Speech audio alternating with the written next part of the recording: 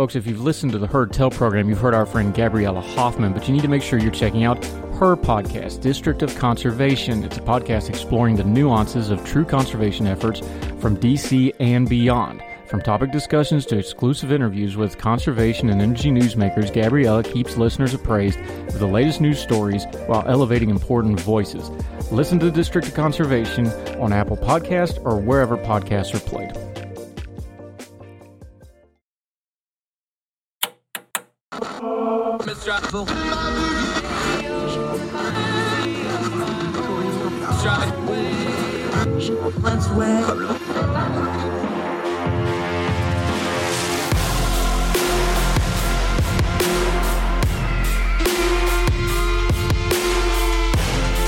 With your host, Andrew Donaldson. This is Heard Tell. Welcome to Heard Tell. It is Tuesday. It is August the 16th.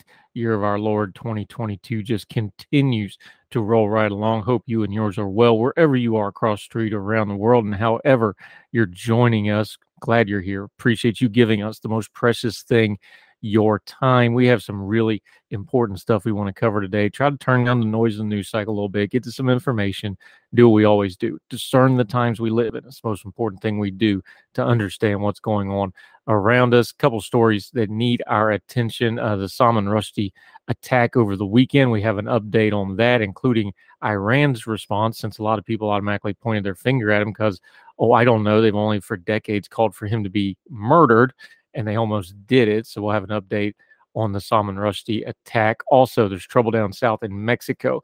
AMLO, the Mexican president, is extending control over the National Guard, keeping it under his control, trying to fight the violence and the drug cartel war, but at the same time causing some problems of whether or not he has the power to do so. We'll cover that story in just a little bit. Our end of the show segment, we always try to do something uplifting. This is an incredible story that's been out in a couple different outlets. A student down in Texas who's from Haiti found a baby in a garbage can and is now raising it and raising money to adopt the child. We'll talk about that incredible story to end the program. Our guest today, this is an important one, folks. We talk about it frequently on this program. We're going to highlight it today. Finesse Montero Rivera.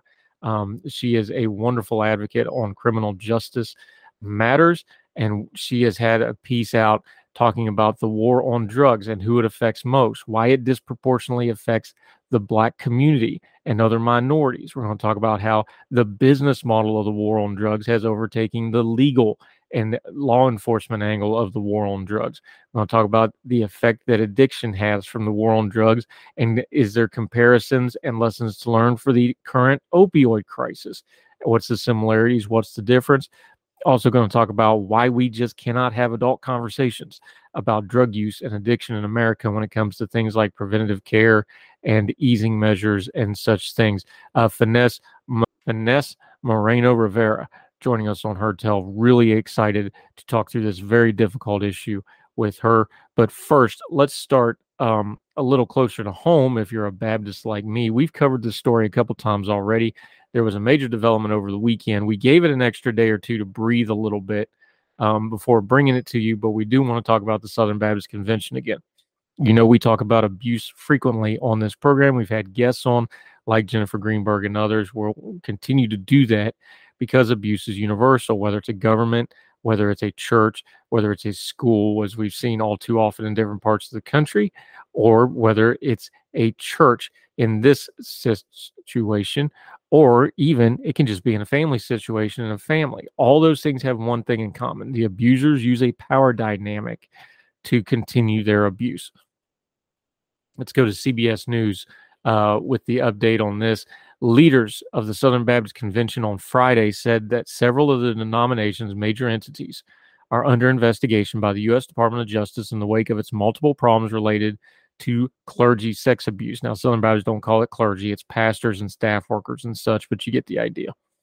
The SBC's executive committee has received a subpoena, but no individuals have been subpoenaed at this point, according to the committee's lawyers. This is an ongoing investigation, and as such, we cannot comment on our discussions with the DOJ, they said in a statement. The statement also included executive committee members, seminary presidents, and heads of mission organizations gave few details about the investigation, but indicated it dealt with widespread sexual abuse problems that had rocketed the largest Protestant denomination in the U.S. into the headlines. Individually and collectively, each SBC entity is resolved to fully and completely cooperate with the investigation, the lawyery language of the statement said, because it was written by a lawyer. Quote, while we continue to grieve and lament past mistakes related to sexual abuse, current leaders across the SBC have demonstrated a firm conviction to address those issues in the past and are implementing measures to ensure that they are never repeated in the future. Hold that thought for a second. Earlier this week, SBC President Bart Barber, who also signed Friday's statement, announced the names of Southern Baptist pastors and church members who will serve on the task force. Southern Baptist sex abuse survivor Krista Brown, by the way, who's been doing this for a long, long time, and this doesn't get done without her and other abuse survivors agitating, who has long called for the SBC to do more to address sex abuse across the church, celebrated the news on Twitter with a hallelujah, it's about time, and this is what is needed. Another survivor, Jules Woodson, went public with her abuse story in 2018, has been pushing for reforms ever since. She reacted to the investigation by tweeting, "Let justice roll down." Oklahoma pastor Mike Cabone, who serves on the executive committee and is the vice chair of the new abuse task force, said on Twitter, quote, "It is not something to fear. If there is more work to do, we will do it." Why am I bringing this up? Because the SBC did this kicking and screaming. We covered it as it happened. Things don't happen in a vacuum. They happen in a sequence. There was a large contingent inside the SBC that fought these measures. All right. I'm not just saying this. I have talked to people that were on the committees that were writing the resolutions, the pushback they got, the attacks that they took trying to get this stuff brought to the general public. Now, the wide berth of the SBC wanted this investigation. It was the pastors and leaderships, a small portion of them, and the executive committee that were dragging their feet on this. I'm bringing it up because there's already people, and I ran into some of them over the weekend, who are going to want to politicize this. They want to say the DOJ is just investigating the Southern Baptist Convention because it's full of a bunch of conservatives, a bunch of conservative Christians, and ergo, most of those people voted for Donald Trump, and clearly this is politically motivated. No, it's not. A billion-dollar company who is the largest Christian denomination outside of the Catholic Church in America, with millions of members, covered up and purposely tolerated abuse. Now, it's not like the Catholic Church where they have direct control over the clergy. This is a little different beast, but they definitely knew. And the people on the executive committee, some of whom have already resigned or moved on to other things, and who are no doubt part of this investigation, knew about it. We know they knew about it because their priority was to protect the brand. What did we start out talking about? Power structures. You have a billion-dollar church denomination, and the money has to keep flowing, and the ministry, quote unquote, has to keep going, and we don't want things to look bad. That's a power structure that is just a magnet for abusers because they can use all that against their victims, and they can use things like this is politically motivated. They're just after a bunch of conservatives. You don't think the abusers are going to use that too? They will. Make sure you're on the right side of this when it shakes out, because when it comes to abuse and abuse victims, you don't want to be the one doing the justifying on why you did or said nothing. More Heard Tell right after this.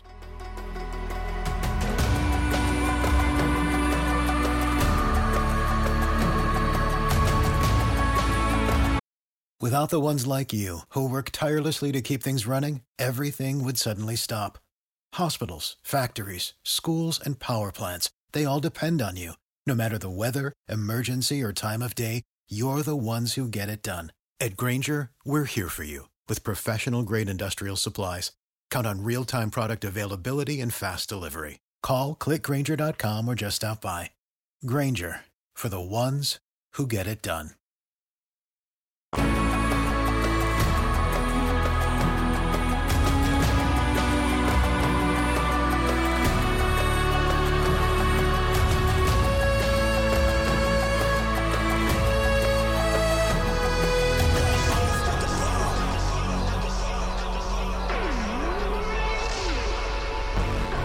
Back to Heard Tell. You may have saw the news over the weekend. Author Salman Rushdie, famous for writing things like the Satanic Verses, which got him a death sentence fatwa from Iran, among others.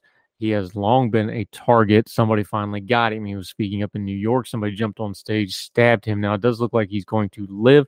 Reports are he was stabbed in the throat and abdomen, but they think he will live and recover. Now, his one son made a statement along the lines of these were life-changing injuries, but they do think he will live. In the meantime, what does this tell us? Well, NBC News here, Iran said Monday that Salman Rushdie and his supporters are to blame for the stabbing attack that left the famed author hospitalized with serious injuries. Of course they did. In its first public comment since the assault, Tehran denied any involvement, but sought to justify the attack, which has been celebrated on the front pages and in coverage across the country's media. Quote, "We do not consider anyone other than him and his supporters worthy of blame or even condemnation," Iran Foreign Ministry spokesman Nazar Kanani said. "No one has a right to accuse Iran. The insult that was done and the support that was given was an insult to all religions." No, it wasn't. The suspect, identified as 24-year-old Hadi Matar from New Jersey, pled not guilty. Initial police investigations found Matar expressed views sympathetic to the Islamic Revolutionary Guard on social media accounts. According to U.S. senior official familiar with the investigation, Matar flew from New York to Lebanon in 2018, returning to the U.S. via a flight from Moscow 3 weeks later. It's not hard to put the pieces together here, whether Iran directly told this guy to do it or not. They know, he knew, everybody knows the score here. Yes, Iran's responsible for this because they've wanted him dead for many, many years. I don't care if it was blasphemous or not. Speech is not violence. Violence is violence. And when you take a knife and try to kill somebody because of something they wrote decades ago, a rather mild book, by the way, then you're the violent one. And it's inexcusable. This should be easy to condemn. And yet there's some people waffling on this, having a hard time. Iran is an evil, wicked regime. Doesn't matter if their religion got blasphemed or not. They don't have an excuse to perpetrate violence against people. Our free speech must be defended, especially against violence, especially against people like the Iranian regime that is known to be wicked and supporters of terrorists and brutalizers of their own Iranian people. That's how that went down. Keep an eye. I hope Salman Rushdie recovers, and always keep an eye out for people who want to justify violence against speech. More Heard Tell right after this.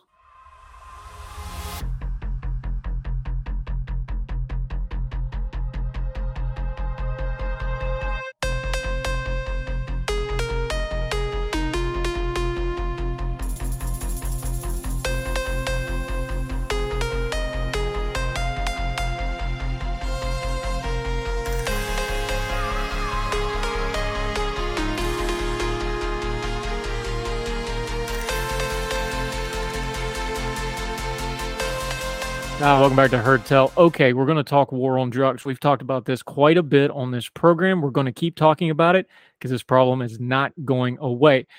New voice to us on this topic, Finesse Moreno Rivera, is joining us. She's a Young Voices contributor. She has a lot of background on this, both in the private sector and advising and working with authorities. Finesse, how are you? Thank you so much for joining us today. Great. Thank you so much for having me, Andrew. Here's where I want to start, because this is one of those things that has gotten really buzzwordy and trendy, and we talk about, oh, the war on drugs is bad. Okay, give us the historical perspective before we dive into this thing, because it's been going on for so long. You open up your piece in Blavity about Nixon in 71. I'm old enough to remember George the Elder Bush holding up crack cocaine on national TV in prime time. This has been going on for 50 plus years.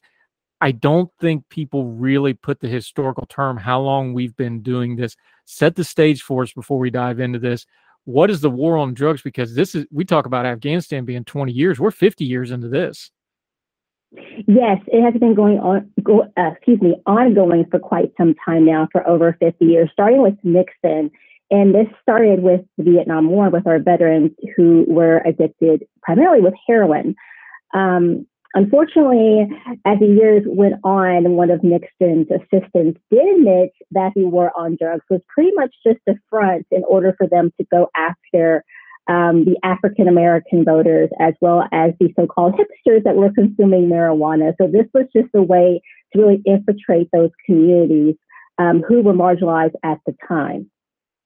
And amazingly enough, and this is going to be a theme as we talk about the war on drugs, the reaction to, oh, these veterans are coming home addicted to heroin and other things that they brought back from over there. A lot of it was them self-medicating on top of everything else, but we'll get into that some other time. It wasn't, let's get these people treatment. It's how do we punish this and make it go away? And that's the theme that keeps popping up over and over again. And when we talk about the war on drugs outside of the addiction issues and the criminality, that's really the problem right there, isn't it? Absolutely, absolutely. What we have seen is that Nixon's war on drugs just really set a deadly precedent for incoming administrations since then. Unfortunately, when we think about the war on drugs, we immediately think about the anti-drug abuse policy in 1986, unfortunately spearheaded by Mr. Biden himself, looking at the sentencing disparity between crack cocaine and powder cocaine. Unfortunately, what we were seeing there was more of a knee-jerk reaction of it being punitive rather than helping these communities. And unfortunately, as we all know, that policy wasn't based on evidence or scientific methods whatsoever. There were also many studies that were proven false as well, looking at how crack cocaine was more dangerous than powder cocaine. And so what you were seeing, again, were the poor communities, such as Black communities, rather than white affluent communities who were being punished for their drug abuse. Yeah, and the accusation was, crack cocaine was just going to be the terminology we were going to use to talk about inner cities and minorities in the inner cities to the greater swath of America. That was the accusation. How much truth was there to that? It was absolutely false. Unfortunately, I like to compare the now to then, where we're seeing, this opioid epidemic. It's being named a crisis, where crack cocaine was looked at more as a problem and an actual crime. So unfortunately, what we were seeing was poor communities who weren't receiving the help that they actually needed and who were being labeled as criminals. Where's the stereotype come from? Aside from, of course, there's class and race involved here, and there's no way to unwind that ball. But why does addiction have such a stigma to it? Where's the stereotype come from, do you think? Because is it just the visual of it, of somebody destroying their own life and, well, they did it to themselves, that part of it? Is it all the other stuff, the socioeconomic and the racial and the class that's put on top of it? Because we sure don't seem to have a problem with, stockbrokers doing cocaine constantly, which is a known thing. That gets treated completely different. I know that's a big ball of mess, but where do we even start to attack it from? That's a really good question, Andrew, because the question to that is just definitely multifaceted. It's socioeconomic, it's also race. And so I think that in order to start to make amends with what has occurred with the drug policy, its negative effects, is definitely to treat drug abuse as a health crisis, as something that should be looked at as a health crisis, as in it shouldn't be looked at as a crime itself. And unfortunately, in our country, we tend to stigmatize drug abuse negatively. It's definitely looked down upon, especially when you're comparing it to something such as mental health, right? We're just now as a country starting to look into mental health and realizing that it's a norm for us and it should be talked about, and there should be resources for individuals rather than there being a negative stigma attached to that. Yeah, Vanessa Moreno Rivera joining us. Okay, here's the problem with that. And I know this because I've been writing and advocating about it for a couple of years. If you're going to treat it as a public health thing, that means you have to deal with it as a public health issue, which means you're not only doing treatment, you're trying to do prevention. And every time somebody tries to do mitigation or prevention with drug abusers, they always get accused of, without exception, and I've seen it over and over again, and you have too, oh, you're just feeding the addicts by doing this. How do we have that conversation? Because every time you go to a municipality and go, hey, we have a harm reduction strategy, or, hey, you can't take somebody from 0 to 60 on addiction. You have to give them this intermediate steps that are kind of icky. How do we have that conversation with this? Because when we start talking about the war on drugs overall, that intermediate step of we don't need to be punitive, we need to do this treatment stuff, that's where the sticky part of this really gets ugly. And we don't seem to be able to communicate not only with communities, but just with like government agencies and others, can we? No, we can't. And again, it goes back to that negative stigma for individuals where we are just so faced as a culture and being punitive, rather being looking at a way to help those individuals. So let's say, for example, looking at Biden's new package that he just put into play for harm reduction, we are having a lot of pushback from some of the states saying that it is condoning the use of drugs. However, they're not looking at the positives that come from harm reduction programs, such as looking at safe injection sites, looking at providing test strips that can indicate if there is a substance that has fentanyl. I think that a lot of individuals get lost with these harm reduction programs because they're not seeing the ultimate goal, which is to reduce drug overdoses in the U.S. And one of the biggest things that I try to do when I cover this and talk about it is the stigma is, well, it's an addict and they're doing it to themselves.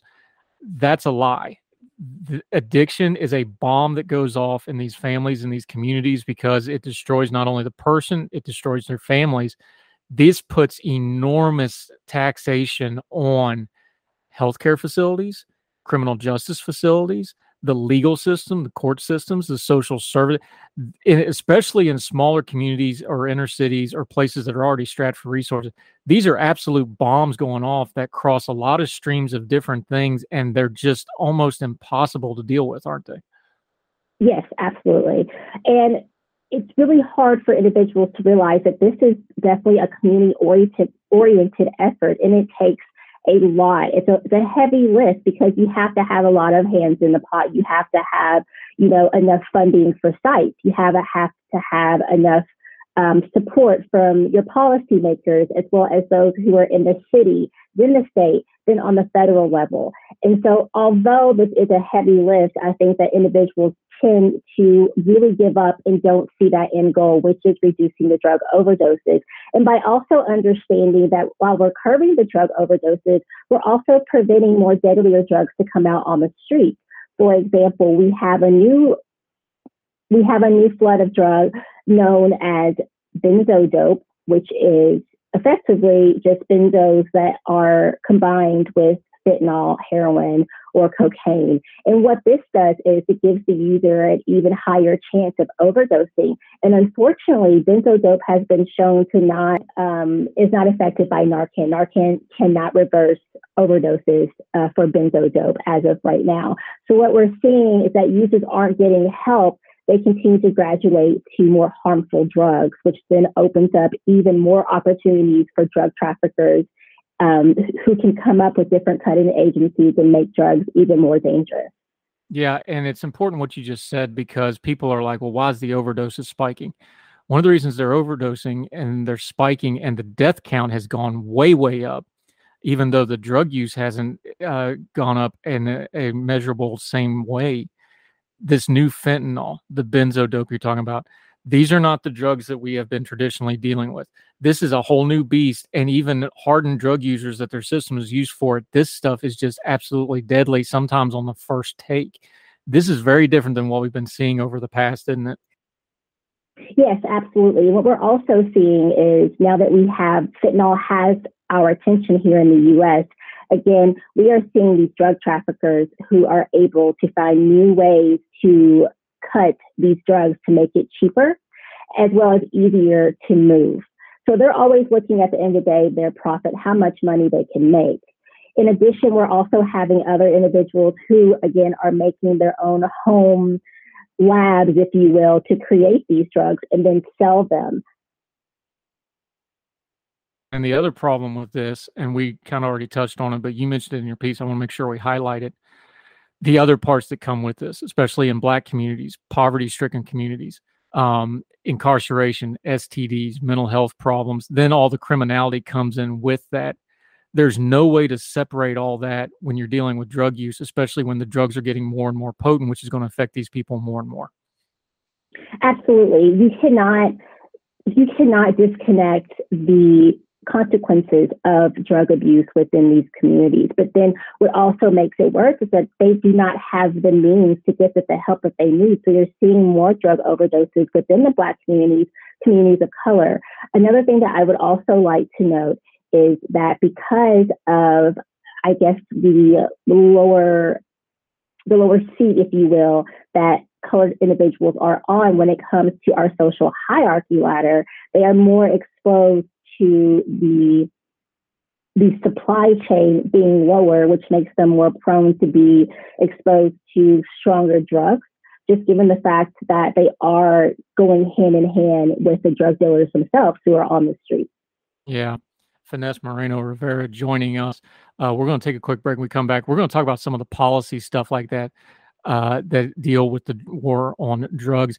Trump, some of the stuff Biden's doing just recently didn't make a whole lot of headlines, but makes a whole lot of difference in how the war on drug is prosecuting. Then we're going to get into some solutions, hopefully. What can we do about a problem that seems nigh near unsolvable? Finesse Moreno Rivera joining us on Heard Tell. More with her right after this.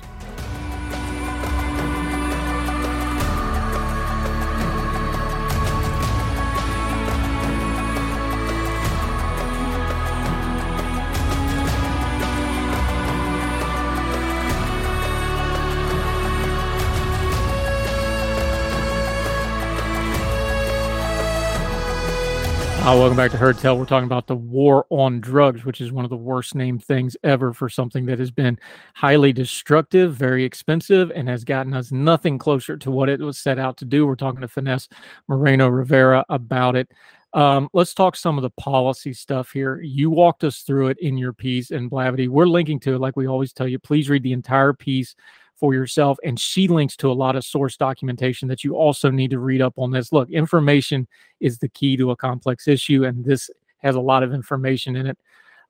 Before we get to Biden, you already mentioned him. Let's back up. The Trump administration in 2018 did some temporary class-widening scheduling of fentanyl stuff. This has repercussions, but for folks that don't know, when we're talking about the drug classes and that sort of thing, what is it and what does it mean when they do things like that?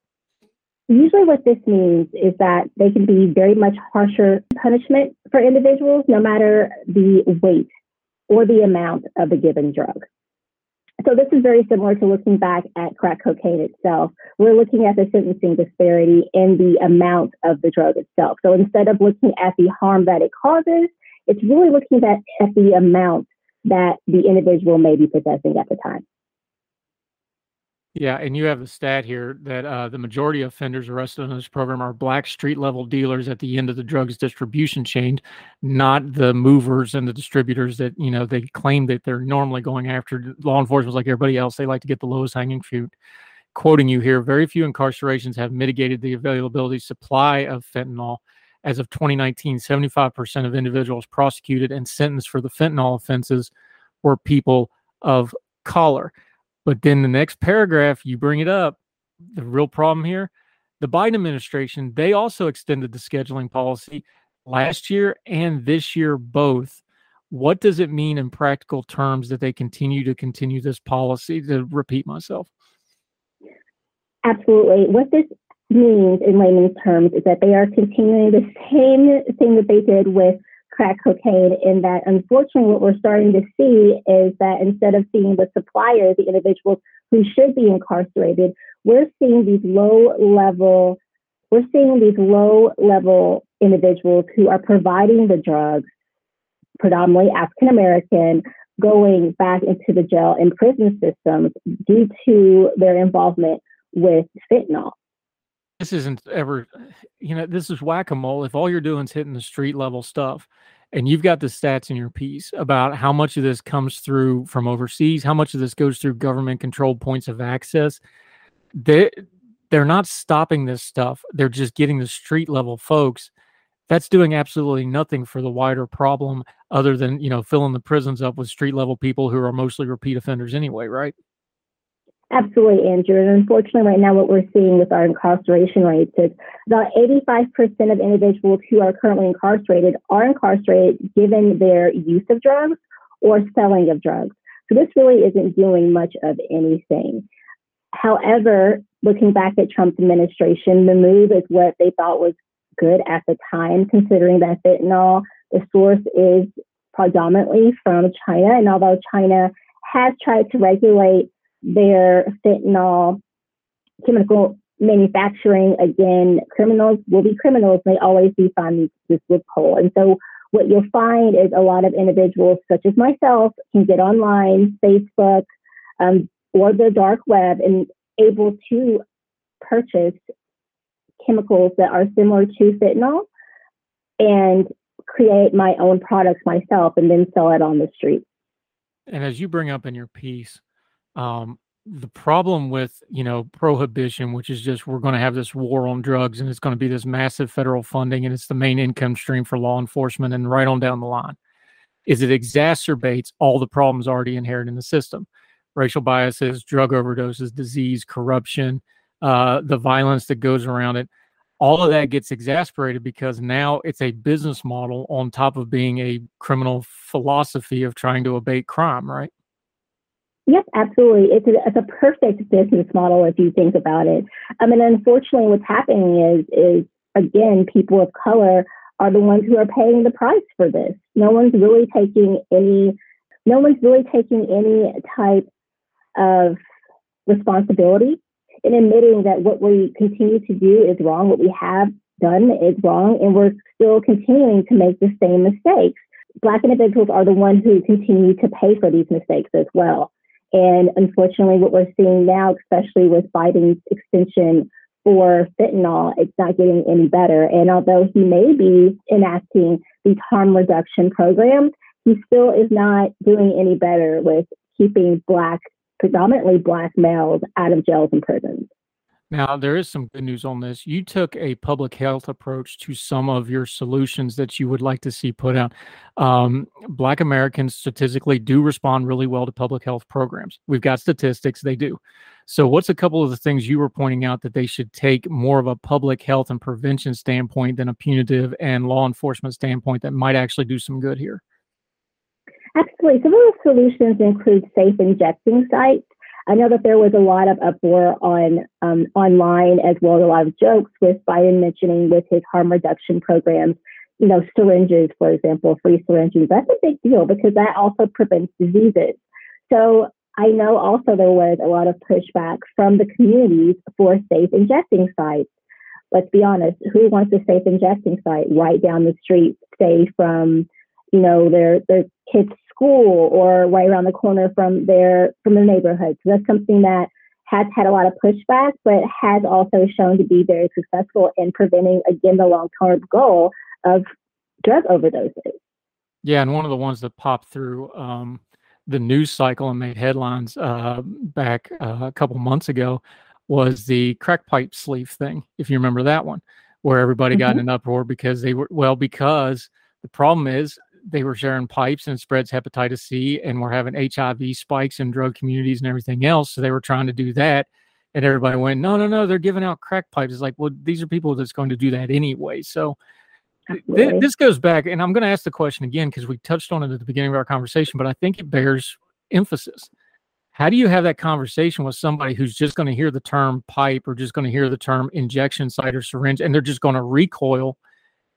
Is there any way to have that conversation with somebody who's like, no, you can't go from 0 to 60 on addiction. You've got to give them some intermediate steps.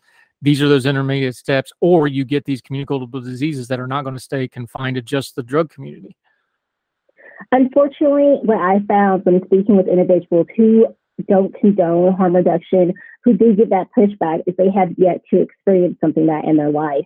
And life is part of living and learning. And not that I would ever wish anyone to themselves or have a loved one who has been through drug addiction, but it's really something that you don't think that is important and steps that need to be taken unless you lived it yourself or been in that situation or lived in those communities. So until we are able to have those open conversations and learn from each other, I honestly don't know how we're going to get over this negative stigma of individuals who do need assistance when working with drug abuse. Now, you had touched on the one that's the real firing point for a lot of the debate over the drug. You bring up decriminalization. Get into the nomenclature for me, because legalizing and decriminalization are two different things. So how are you using it, and define the term for folks so that they all know what we're talking about here? Absolutely. Thank you for bringing that up, Andrew. So there are different definitions for decriminalization, and a lot of different countries or even states, as I cited within the article for Oregon, define it in different ways. For myself, I would see decriminalization as non-punishable depending upon the amount of drug. And when I say decriminalization, I also mean decriminalizing, making legal, non-punishable all drugs that we're seeing. I think it's also important to note, too, by doing so, we can really work on the racial bias that we're seeing. We can work on the diseases that are being spread. We can work on the corruption that's occurring. We can also work on taking away the power of these drug smugglers and drug traffickers themselves. We started out talking about the war on drugs and the history of it. We mentioned the opioid crisis. What's some of the lessons from the war on drugs that we should be applying to the opioid crisis? How much of it is a continuation and maybe an evolving of the same problem? How much of it is a very different thing that should be addressed differently, do you think? I think that the opioid crisis is something that should be addressed separately. And unfortunately, I see it being ongoing. There have been 3 waves in the opioid crisis. The first being, unfortunately, the abuse of prescription drugs, which was caused by overprescribing the opioids. Thank you, Purdue Pharma. Going on to second, given the fact that supply and demand was interrupted by this, the demand was high for opioids, but the supply wasn't there. So then you are seeing the second wave individuals shifting to heroin. And now in our third wave, which is even more deadlier, it's fentanyl, which is also, as I've already discussed, combined with cocaine, methamphetamine, heroin, which is also driving our drug overdoses. So unfortunately, we really have to take this opioid crisis completely different, because what we're seeing is that it's going in waves for us in this country.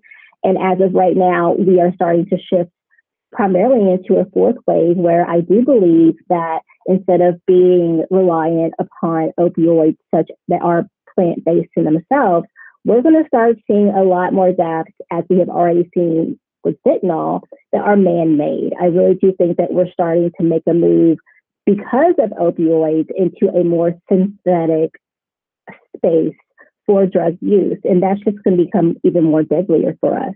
Yeah, it's going to be more deadly for the people, and it's going to be a whole lot harder to police, because now you don't need a supply chain. You can make this stuff in your sink. It's going to be a real big mess.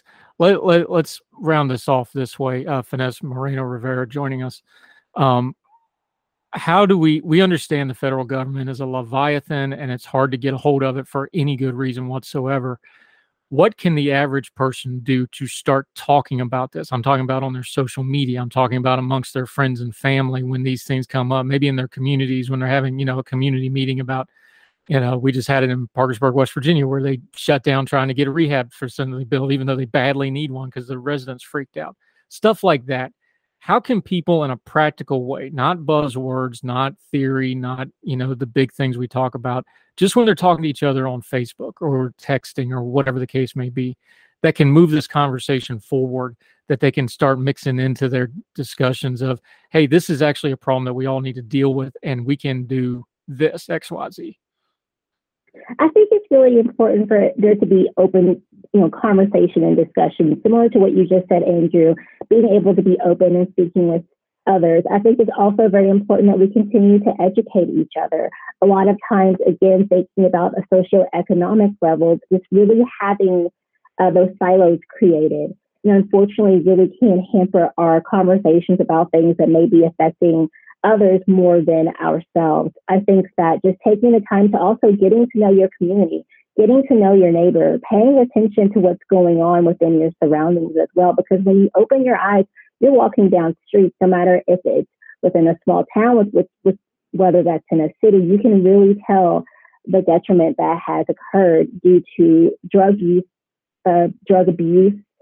And so I think it's really time for us as a country to really open our eyes, be honest, take responsibility, and start making the movement to help these individuals in taking a more health avenue rather than taking a more punitive one.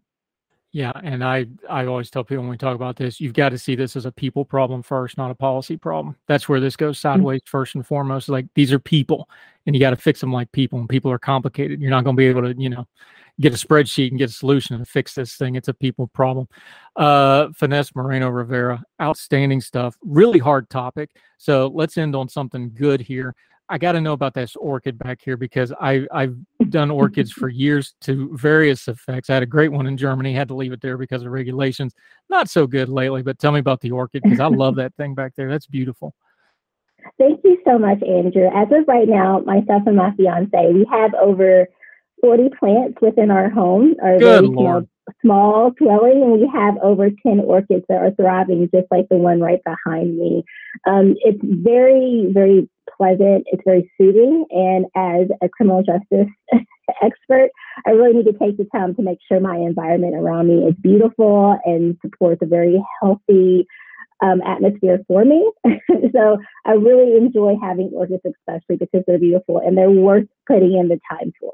I've got one on the other side of my desk that you can't see that I had to trim down. It's back down to the leaves, so I got to wait till the spring to get anything off it. But yeah, all right. Well, you have an addiction to orchids, duly noted. We'll work up a piece for that.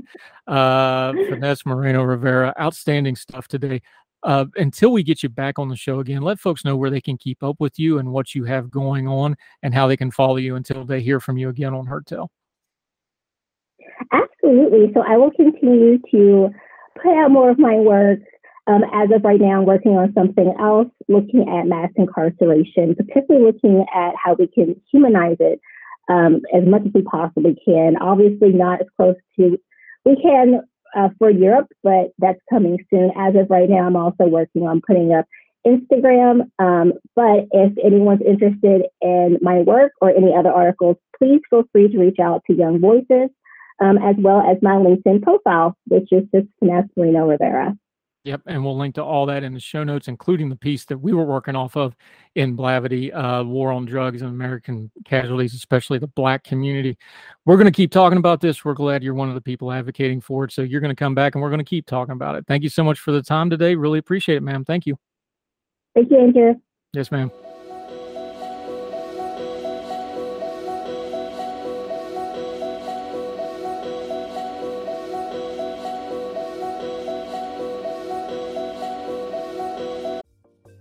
Folks, if you've listened to the Heard Tell program, you've heard our friend Gabriella Hoffman, but you need to make sure you're checking out her podcast, District of Conservation. It's a podcast exploring the nuances of true conservation efforts from D.C. and beyond. From topic discussions to exclusive interviews with conservation and energy newsmakers, Gabriella keeps listeners appraised of the latest news stories while elevating important voices. Listen to District of Conservation on Apple Podcasts or wherever podcasts are played.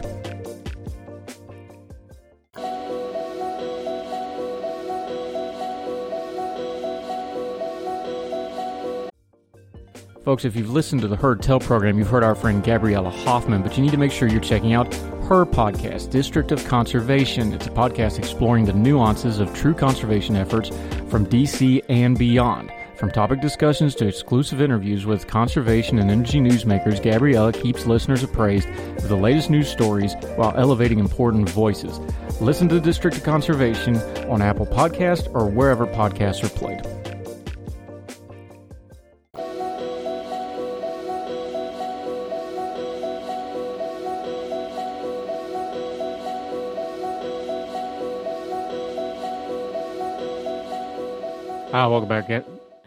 Welcome back to Heard Tell. I'm Andrew Donaldson. Thank you for sticking with us. There's trouble down south. Let's go to the AP, Mexico City. Mexico's president has begun exploring plans to sidestep Congress to hand formal control of the National Guard to the Army, a move that could lead to extending the military's control over policing in a country with high levels of violence. That has raised concerns because President Andrés Manuel López Obrador, AMLO for short, won approval for creating the force in 2019 by pledging in the Constitution that it would be under nominal civilian control and that the Army would be off the streets by 2024. Neither the National Guard nor the military have been able to lower the insecurity in the country. However, this past week, drug cartels staged widespread arson and shooting attacks, terrifying civilians in 3 main Northwest cities in a bold challenge to the state. And on Saturday, authorities sent 300 Army Special Forces and 50 National Guard members to the border city of Tijuana. Still, AMLO wants to keep the soldiers involved in policing and remove civilian control over the National Guard, whose officers and commanders are mostly soldiers with military training and pay grades. The president no longer has the votes in Congress to amend the Constitution and must suggest he may try to do it as a regulatory change with a simple majority in the Congress or by an executive order, or he may see if the courts will just uphold him doing it.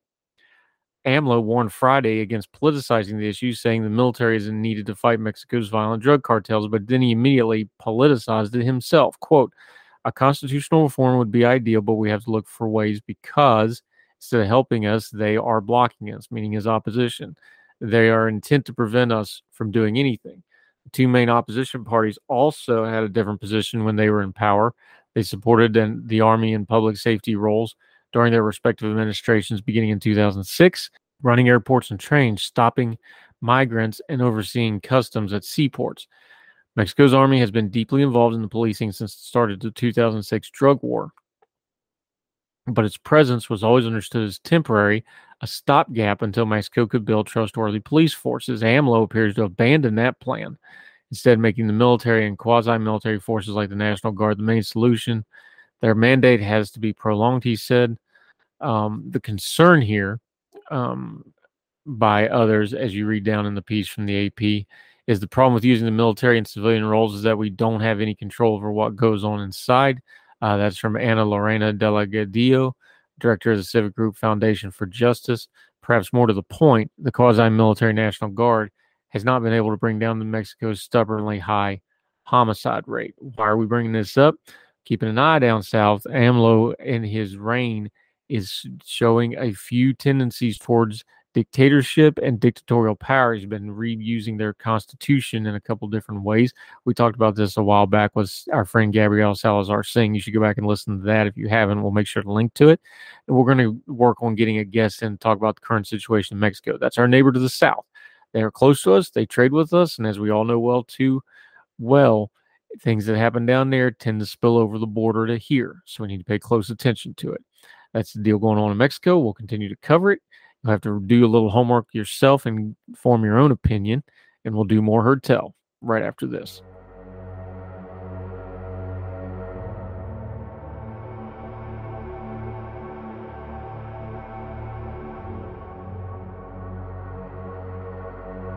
Save big money now on new siding from LP SmartSide at Menards. Update and beautify your home with your choice of 13 timeless colors of pre-finished engineered siding. It's durable and includes a Sherwin-Williams factory finish paint warranty that means no painting for years to come. View our entire selection of siding from LP SmartSide today. And don't forget to check out our flyer on Menards.com for all the great deals happening now. Save big money at Menards. When you need mealtime inspiration, it's worth shopping Kroger, where you'll find over 30,000 mouth-watering choices that excite your inner foodie. And no matter what tasty choice you make, you'll enjoy our everyday low prices, plus extra ways to save, like digital coupons worth over $600 each week. You can also save up to $1 off per gallon at the pump with fuel points. More savings and more inspiring flavors make shopping Kroger worth it every time. Kroger, fresh for everyone. Fuel restrictions apply.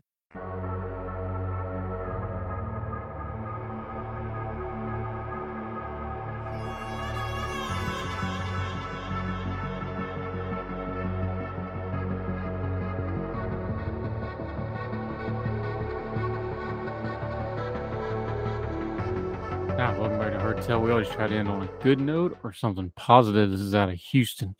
27-year-old Texas student came to fatherhood in an astonishing way.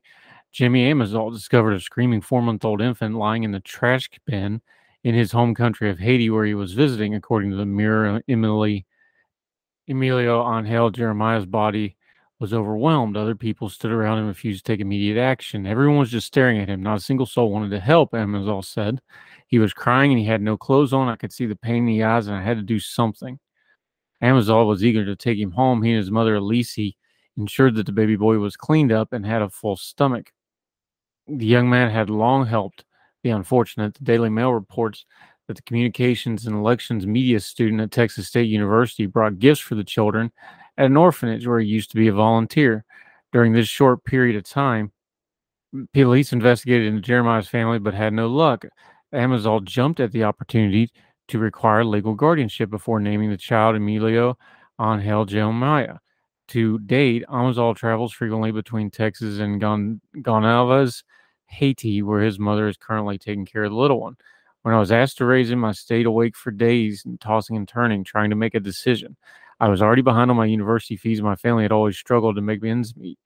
He continued, but I didn't have a dad growing up, and that poor child was facing the same thing, a lifetime of instability and uncertainty.